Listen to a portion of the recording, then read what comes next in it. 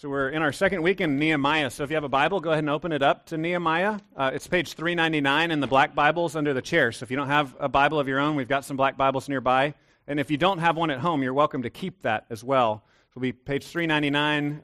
It's kind of towards the end of the Old Testament, before the Psalms. You know, kind of the Psalms are in the middle. Got 2 Chronicles, Ezra, Nehemiah. We'll be in Nehemiah chapter 2 this week. And we've been calling the series Repairing the Ruins, trying to connect the dots that Nehemiah was called specifically to repair what was broken there in Jerusalem, because God's plan before Jesus was to preach his name and his fame through the people of Israel, through Jerusalem. That was the center point of God's great commission before the church. And so they have a similar calling that we have, to broadcast God's goodness, to declare his law, his requirements, to declare his holiness, that we can't come into his presence apart from a sacrifice and his grace and mercy, and to show how good he is and invite the nations in. That's what Jerusalem was about, and Nehemiah is saying, I want to rebuild that. I want to be a part of restoring that place. So here in Nehemiah chapter 2, we're calling it Taking Risks. Last week, we just kind of introduced what was happening. This week, he's diving in. It's beginning. I don't know how many of you here are risk takers, or maybe you're risk averse, but here we see Nehemiah jumping in, taking risks. The way I would state it is this way, is because the world is broken and because we're broken, it's risky to follow God. So I believe that all of us are called to take risks. We risk different things, but it's risky for anyone to follow God because it's a broken world. We risk things that are dear to us, but I would say the trade is worth it because we get something that's much better when we follow Christ. So chapter 2, we're going to just read the first few verses, and then I'll pray, and we'll kind of get to the other verses as we move along. In the month of Nisan, in the 20th year of King Artaxerxes, when wine was before him, I took up the wine, and I gave it to the king. Now I had not been sad in his presence, and the king said to me, Why is your face sad, seeing you are not sick? This is nothing but sadness of the heart. Then I was very much afraid. Very much afraid. Let me pray and ask God to teach us this morning. God, we pray for your help, that you would be with us. God, we recognize that we are also often afraid, and we pray that you would empower us, that you would give us courage, that you would show us how to follow you. God, we pray that you would meet us in the midst of our fears, that your Spirit would meet us here, that we would find encouragement in your word and find help here. We pray this in Jesus' name. Amen. Well, I think we all have different fears, right? So for what one person might think is a huge risk, another person might not think is a big deal. When you study phobias, you find that public speaking is one of the most common fears that people have. That's actually one of my fears. I've just kind of beat it down over the years, right? I've suppressed it a little bit, but it's one of my fears as well. I hear it's a very common fear. There's other fears like a fear of heights. Any of you have a fear of heights? I have kind of a modified fear of heights, I would say. I'm not really afraid of heights. I'm never afraid when I go up in a tall building. I'm not usually afraid when I go in a plane unless it's really bad. But generally, I'm not afraid of that. But I do have a fear of jumping out of a really high building. I don't know if you can relate to that. Or falling from a really high bridge, or, jumping out of a window. Like, I have a fear of the falling process. So what happens for me is I'm not scared when I'm going up in a building, but I think I've seen too many action movies. So what'll happen is I'll be up in a building, and then I'll see like another ledge, 100 feet over the ground, and I'll think, what happened if I had to jump out onto that ledge? And I start like imagining it, and I get the willies, my heart starts beating faster, I start to get nervous. So I would say I don't have a fear of heights, but I do have a fear of falling, right, or jumping. And so I want to tell you a story about years ago. I went to a family camp with my kids. I was a family pastor at another church, and we took folks to this family camp. It was actually the camp that we do the men's conference at, and our teens go to. It's called Camp Tejas. It's a couple hours from here. And we brought a bunch of families down, and so we were just kind of doing family stuff together. And at this camp, they have this big climbing wall and tower. And so the kids, at the time, oldest two were 5 and 6, and they wanted to climb on the climbing wall. I was like, that's great. They're very brave. We'll do that. I can do that. So we put on the helmet, put on the harness, and we climb up the climbing wall. We have a lot of fun with that. I was proud of my kids. I think the 2-year-old was napping or something while we're doing this. We're having a good time. But while we're doing that, there's a huge tower that the climbing wall is connected to. It seems like 6,000 feet in the air. I think it's like 50 feet maybe, but it's really tall. And there's a zip line where you jump off on a wire, and fly away on this wire, right? And so the kids are watching other people do that, and they think, Daddy, can we do that? Can we do the zip line? And I'm thinking, okay, I guess. Like that's the last thing in the world I want to do, but yes, I'll be a good dad, and I'll take you up the wall. And I've done stuff like this before. I'm not like so scared of jumping off tall things I've never done it. I'd been in youth ministry, so I'd done high ropes courses. I'd done the thing where you jump off a pole and grab a bar. I'd done all that crazy stuff before, but for the record, I really, really hated it when I did it, okay? But I'm thinking, okay, I'll be a good dad. I'll take him up. So we climb upstairs. We climb up a ladder. We climb up more stairs. We climb up another ladder, and we make it, to 50 feet up in the air. And this is a big tower it's actually swaying. The tower is actually moving in the wind, right? So that makes you feel a little more nervous. And so my kids and I are all up at the top of this 50-foot tower. It's swaying a little bit. The kids and I, we have our little helmets on. We have our harnesses on. We're ready to go. And the kids decide they don't want to do it. And you know what I'm thinking? I'm thinking like, okay, well, cool. All right, we don't have to do this. Great. And they're like, but Daddy, we want you to do it. I'm like, great, okay. And I think I said this already. I really, really hate falling from heights, right? But at that moment, I had this opportunity, right, to say, is it my pleasure or is it loving my kids that's more important in the moment, right? And so I jumped, right, because I just wanted to show them you can face your fears. You can do something that's scary. I didn't make them do it. I was already proud of them for having climbed the wall. And for the record, they're teenagers now. They've done the zip line before. They've done it since then. But in that moment, I chose to do something uncomfortable, risky for me, something that I hated, that wasn't really fun for them, just to show them that I love them, just to kind of set an example that you can face your fears. And as we look at Nehemiah here, what I want to stress is he's challenging us to take risks. We see Nehemiah take risks, and I think there's this biblical concept of risk being good and right and true and an okay thing for us to pursue. What I want to distinguish for you from the beginning, though, is that God doesn't call us to take risks just for the sake of taking risks, okay?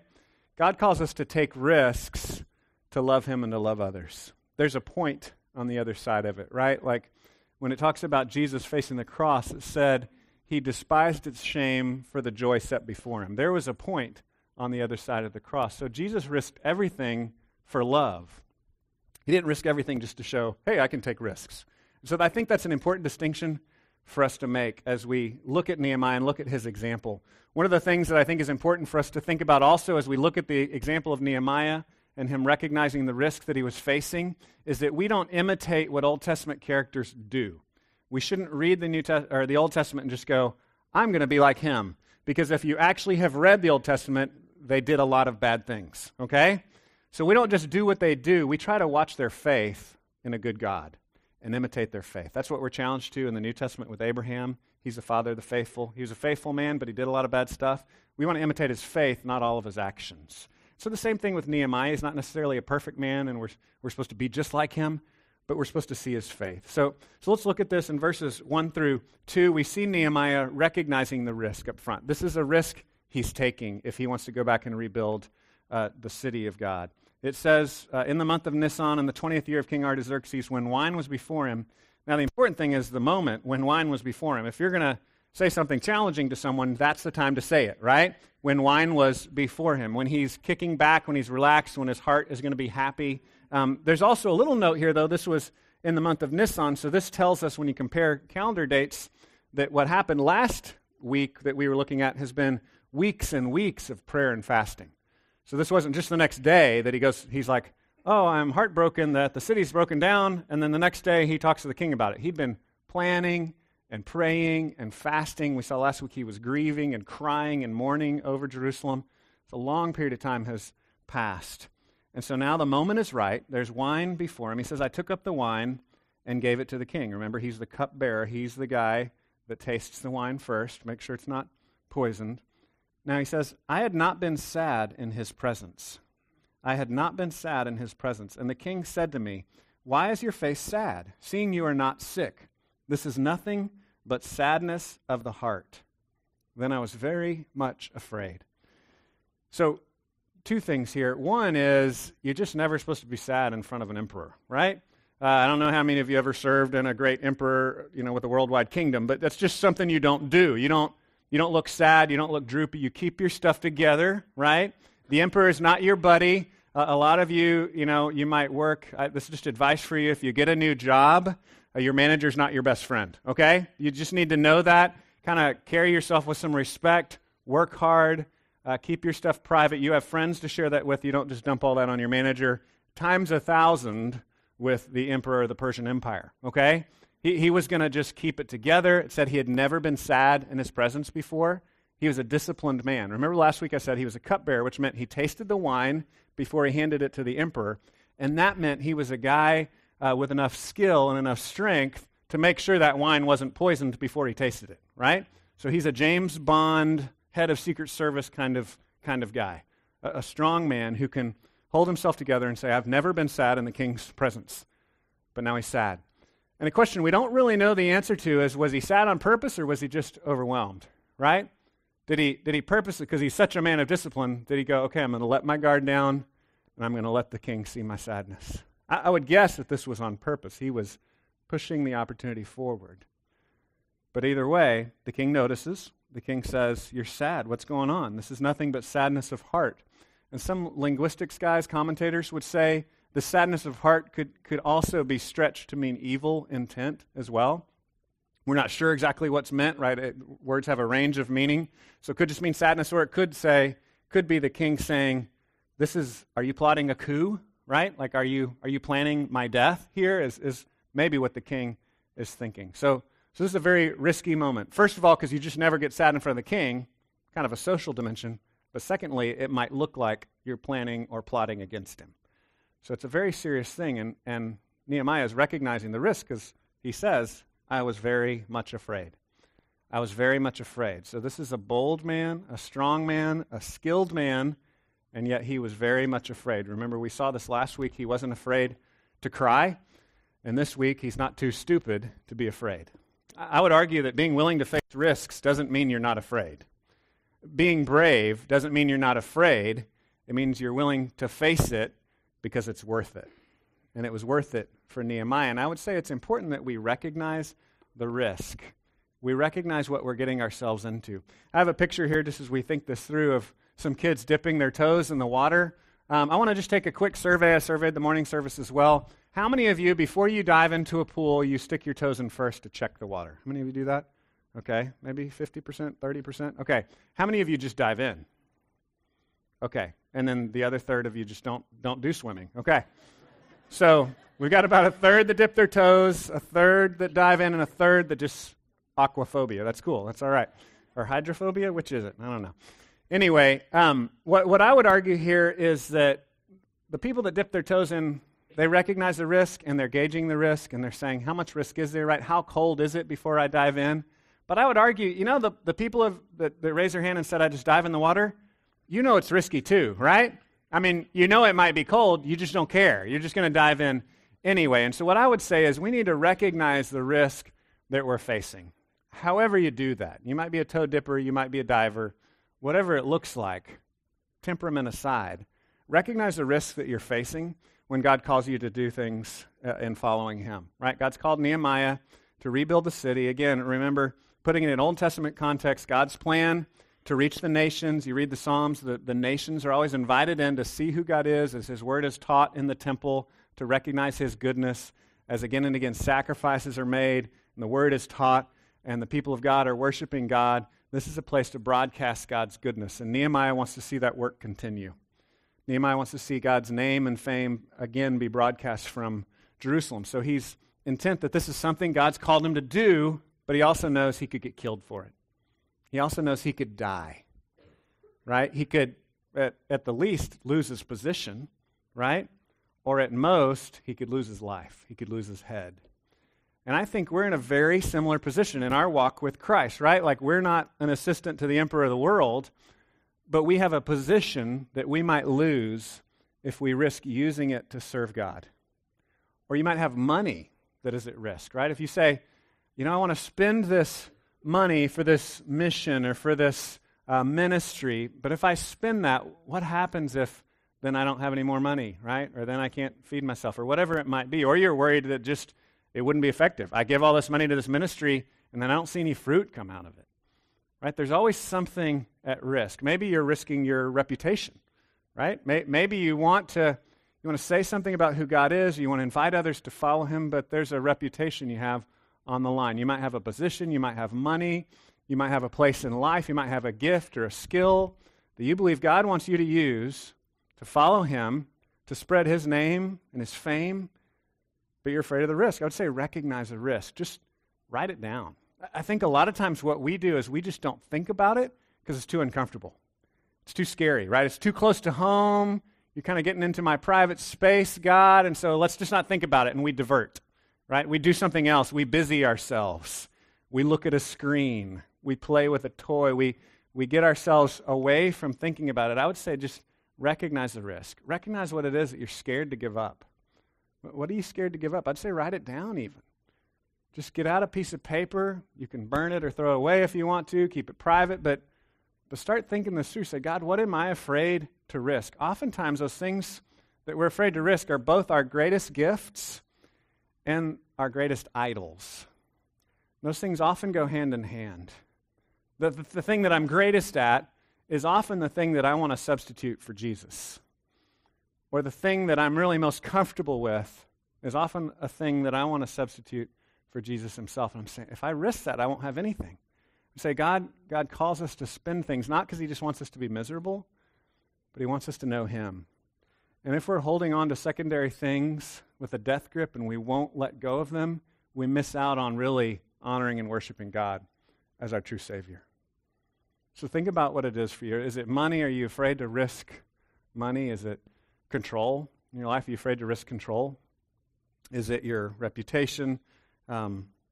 Is it your life? It's more rare for us here. Some of us might be in that position, risking our life. It might be pleasure. You don't want to give something up that just is fun. And beware of what our culture says. And what our culture says is that in doing these things, that's where you get your identity.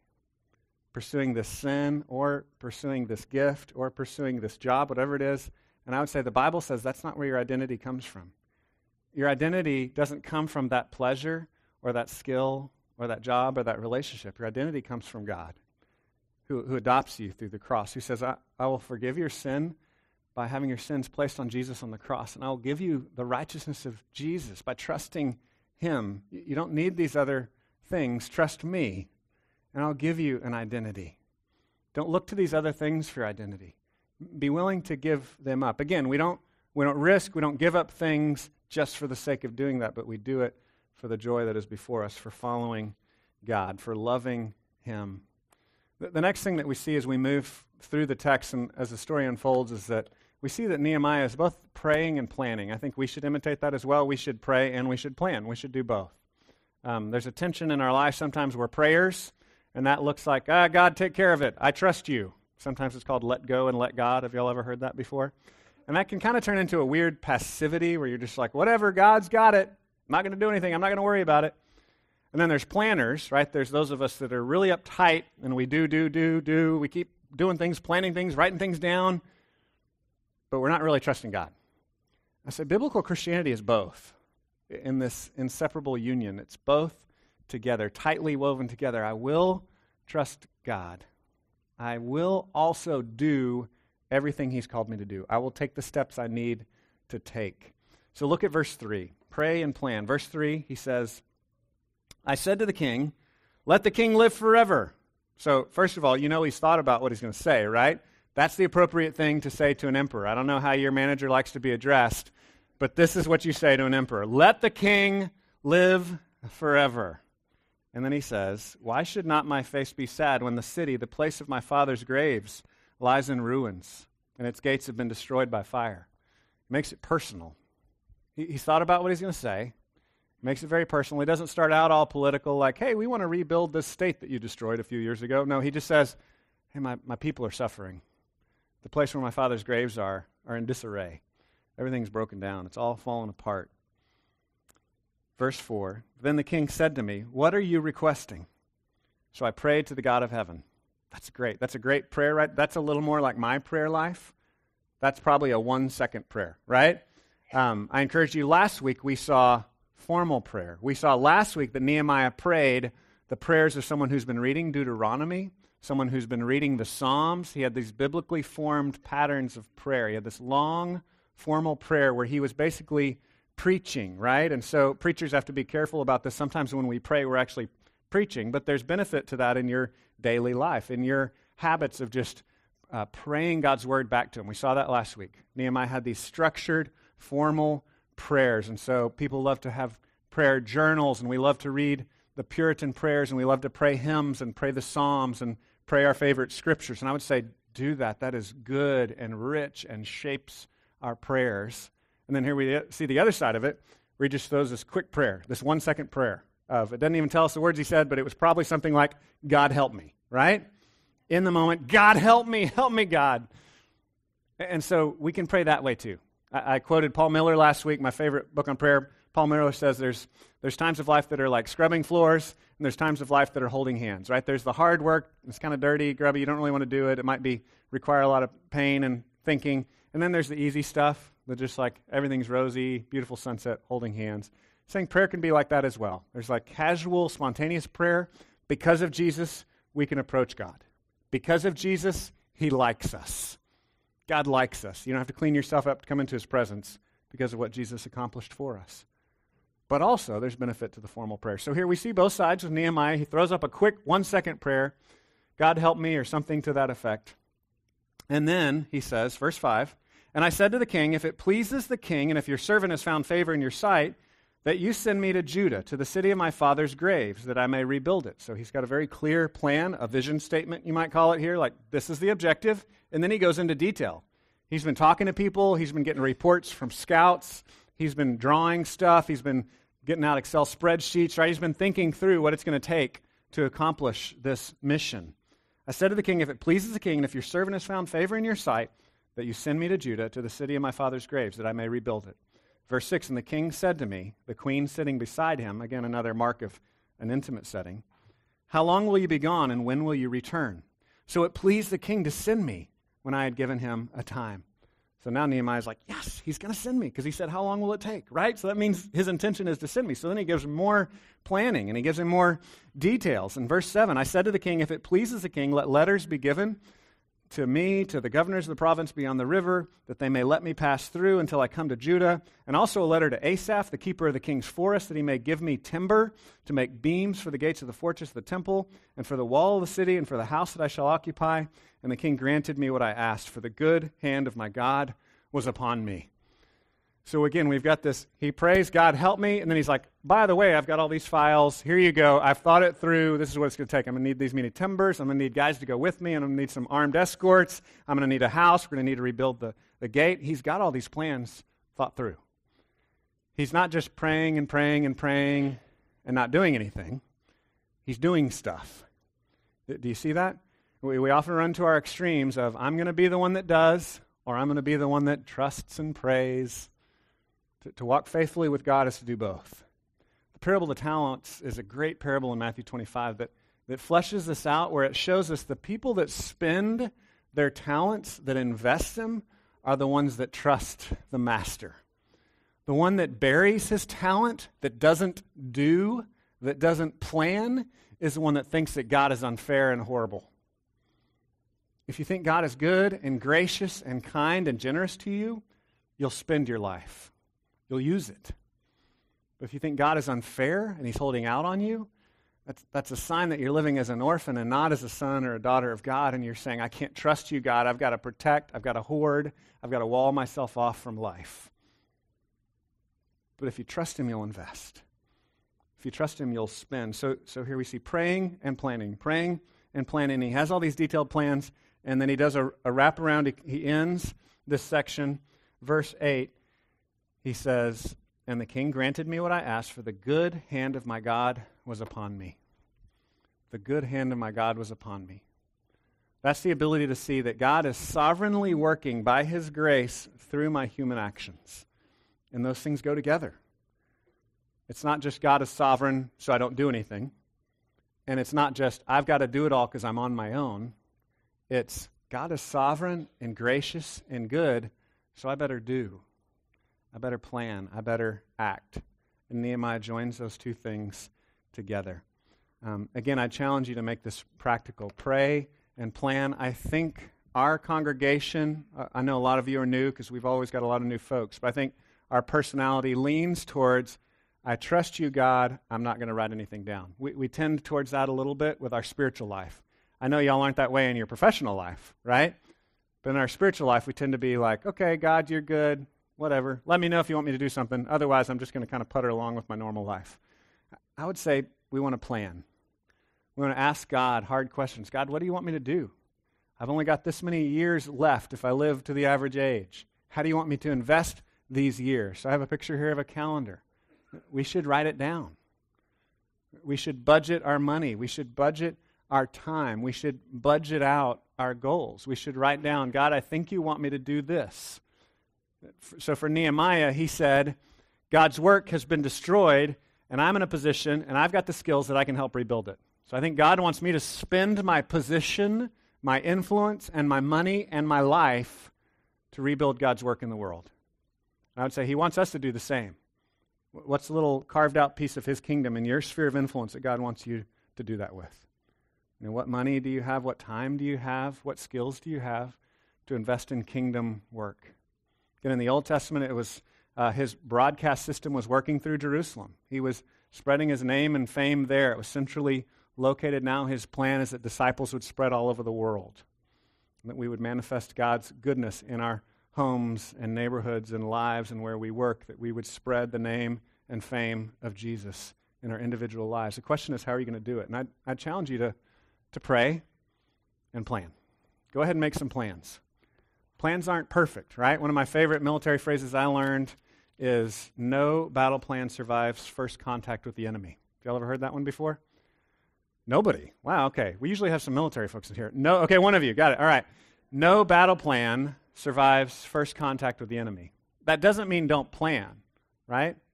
That means plan and pray, knowing that you're going to have to replan and make adjustments along the way. So make some plans. Pray. Say, God, what would you have me to do? Like the little boy with his loaves and fishes. Here you go. This is what I got. What do you want to do with it? Bring what you have before God. Say, God, this is the time I have. This is the means I have. These are the things that I have. These are the resources that I have. And offer them to him to be used for his glory. Start planning it out. If you want to pray more as a family, talk to your spouse and say, hey, how can we do this? Let's do it. Let's put it on the calendar. If you want to read the Bible more as a family, let's think this through. Let's do this. If you want to serve in a particular ministry, go ahead and write something down. Go ahead and call somebody. Go ahead and start making plans. Start moving in that direction. And pray that God's good hand would be upon you. The last thing we see is him engaging the problem. So, again, this is first contact with the enemy. He begins to engage the problem. He begins to now effect those plans. So we'll pick this up in verse 9, engaging the problem. Verse 9, then I came to the governors of the province beyond the river and gave them the king's letters. Beyond the river was basically the area of Israel. It was just kind of like a general name they used for stuff outside of the river there in the Persian Empire. I gave them the king's letters. Now the king had sent with me officers of the army and horsemen, right? So it was part of his plan. He had officials with him to help him, to guard him, to make sure people knew he wasn't setting up a coup or rebelling against the governor or the king, but that this was part of the king's permission. And then in verse 10 it says, but when Sanballat the Horonite and Tobiah the Ammonite servant heard this, it displeased them greatly that someone had come to seek the welfare of the people of Israel. I just want to clarify quickly, because we're going to hit this again later, that this is not race against race. They would use racial designations because they were tribal people, but this was faith against faith, if that makes sense. So to use racial designation to talk about the faith of the people of Israel. But if you study the Old Testament, even if you just look at Jesus' genealogy, Jesus' family members in the Gospels, it's very clear that the people of Israel were a mixed race. They were people of every tongue and tribe that had a like faith in the God of the Old Testament.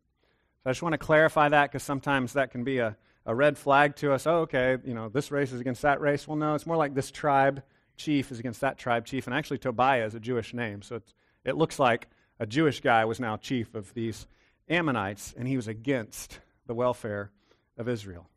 Verse 11, so I went to Jerusalem and was there 3 days. He's probably having meetings with people, probably talking to his heads and his leaders. Verse 12, then I arose in the night, I and a few men with me.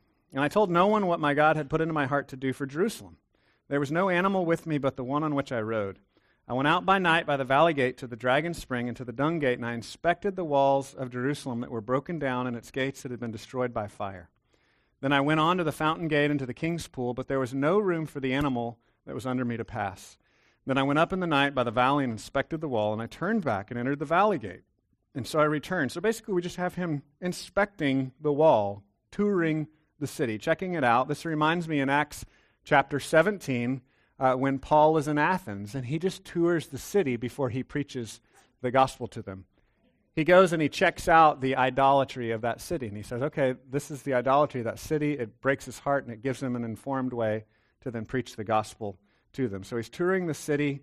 It says, verse 16, the officials didn't know where I'd gone or what I was doing, and I had not yet told the Jews, the priests, the nobles, the officials, and the rest who were to do the work. Then I said to them, you see the trouble we're in, how Jerusalem lies in ruins with its gates burned. Come, let us build the wall of Jerusalem that we may no longer suffer derision. And I told them of the hand of my God that had been upon me for good, and also of the words that the king had spoken to me. And they said, let us rise up and build. Let us rise up and build. I love that. So he's now won them over to his side. Let us rise up and build. So they strengthened their hands for the good work. But when Sanballat the Horonite, Tobiah the Ammonite servant, and Geshem the Arab heard of it, they jeered at us and despised us and said, what is this thing you're doing? Are you rebelling against the king? And then I replied to them, the God of heaven will make us prosper, and we, his servants, will arise and build. But you have no portion or right or claim in Jerusalem. So he's already risked it with the king, right? He was very much afraid. He realized he could lose his life, he could lose his position. And it's happening all over again. It's not like you just have one big faith moment in your life and you say, all right, Jesus, I'm going to follow you. Done. Now the rest of life is going to be easy. That's not really how it works, I'm afraid to say. I wish I could tell you that if you decide today to follow Jesus, that everything will be rosy and perfect, but it just won't. There are plenty of other churches that will tell you that in town that you could try out. But I would say God is saying, no, there's still things to risk. There's still more things to risk, and he has to bow up to these leaders that are going to try to kill him if they can, that are against the work, and he's going to say, you have no right to this. You better stand down. You better back off. We're going to do this. And he has to continue to be engaging the problem, taking risks. I have a picture here as I was thinking about the people coming around Nehemiah and saying, let us rebuild. Let us do this. They all got excited, and I found a picture of guys cheering. Because when I have a staff meeting or we have a leaders meeting, when I say this is the plan I think God has for us for this year, we usually don't have everybody in the crowd just stand up and start cheering. Let us do it, right? That's just not usually the response that people have. It's not really common in our culture, but we do that in some places in our culture, right? This would be a sporting event if you see the picture here. I don't know what it is. I just Googled cheer, right, or cheering crowd, and I found this picture of people cheering. And I think it's really cool that they do cheer him. And they said, let us rise up and build. They were excited. But what I want you to see here is that the way the text unfolds this, it doesn't seem that he won them over because he was so charming. It doesn't seem, as a matter of fact, we'll find out later that Nehemiah's kind of grumpy, right? It doesn't seem that he just wooed them. But what we see is careful praying and planning, and then a willingness to tackle the problem head on. A willingness to charge what is wrong and what is broken in the world, and everybody cheers. And everybody's like, all right, let's do this. We want to go with you. We want to follow you, Nehemiah. We want to help you rebuild. And so my question for you is, in what ways do you want to engage the problems in this world, right? So again, this is a little bit metaphorical, but here, the people of God functioned by broadcasting through Mount Zion, Jerusalem, the Temple Mount. They broadcast Jesus' name and fame, pre-Jesus, God's name and fame. That's not exactly how it works now. How are we going to do it? How are you going to be faithful? In the Old Testament, the plan was working through the temple. In the New Testament, Jesus gives us the Great Commission. He says, go and make disciples of everyone around you. Spread my name and fame to every circle of influence you have. Teach people to obey my commandments. Teach people that they can trust me that I'm good, that they can follow me, that they can give up their pleasures and pursue me, and it's going to be good. How are you going to do that? That's my question. Again, remember, God's point is not for you to just take risk for the sake of taking risks. His point is that we'd be willing to take risks because we love those around us. 1 Corinthians 13 talks about love, and it says, if I give up my body to be burned, but I have not love, I'm nothing. I mean, that's about the ultimate risk, right? Being a martyr, dying. And Paul says, if I'm willing to die, but I don't actually love people, it's worthless. It's all about me. So the point here in the text is, what are the risks you're willing to engage because you love God, and you love others, and you love the world, and you want God's goodness to be shared with them? What are those risks that you're willing to take? As we think about what God was doing in the Old Testament and what he's doing in the New, I was reminded of how Jesus told people in his day that if they tore down the temple, in 3 days he would rebuild it. And of course they were fixated on the physical temple. They were freaked out, you can't do that, and that's blasphemous. And they were angry at him, and they also thought he was crazy. But Jesus was talking about himself, because Jesus is the place now where we meet God. Jesus is the place where God is revealed, where his name and fame is broadcast to the world. Jesus is the place where God comes down, and even though he's holy, comes through his perfect sacrifice to meet us, because our sins were paid for on the cross. And the righteousness of Christ is given to us so that God sees us as his very own children through Christ. So Jesus is the place now where God comes down in his temple and broadcasts who he is to the world. My question is, what risks is he asking us to take to share him with others? Let me pray for us, and then we'll close in a final song and communion together. God, I thank you that you love us, and I thank you that you proved your love to us through the cross. You proved that you love us by giving your life for us. And so, God, I pray that you would give us a willingness to follow you, to trust that you are good. Help us to take those risks. We thank you for your kindness, for your grace, and we pray that you would make us a people that take risks, not just for the sake of taking risks, but to love others. And we pray this in Jesus' name. Amen.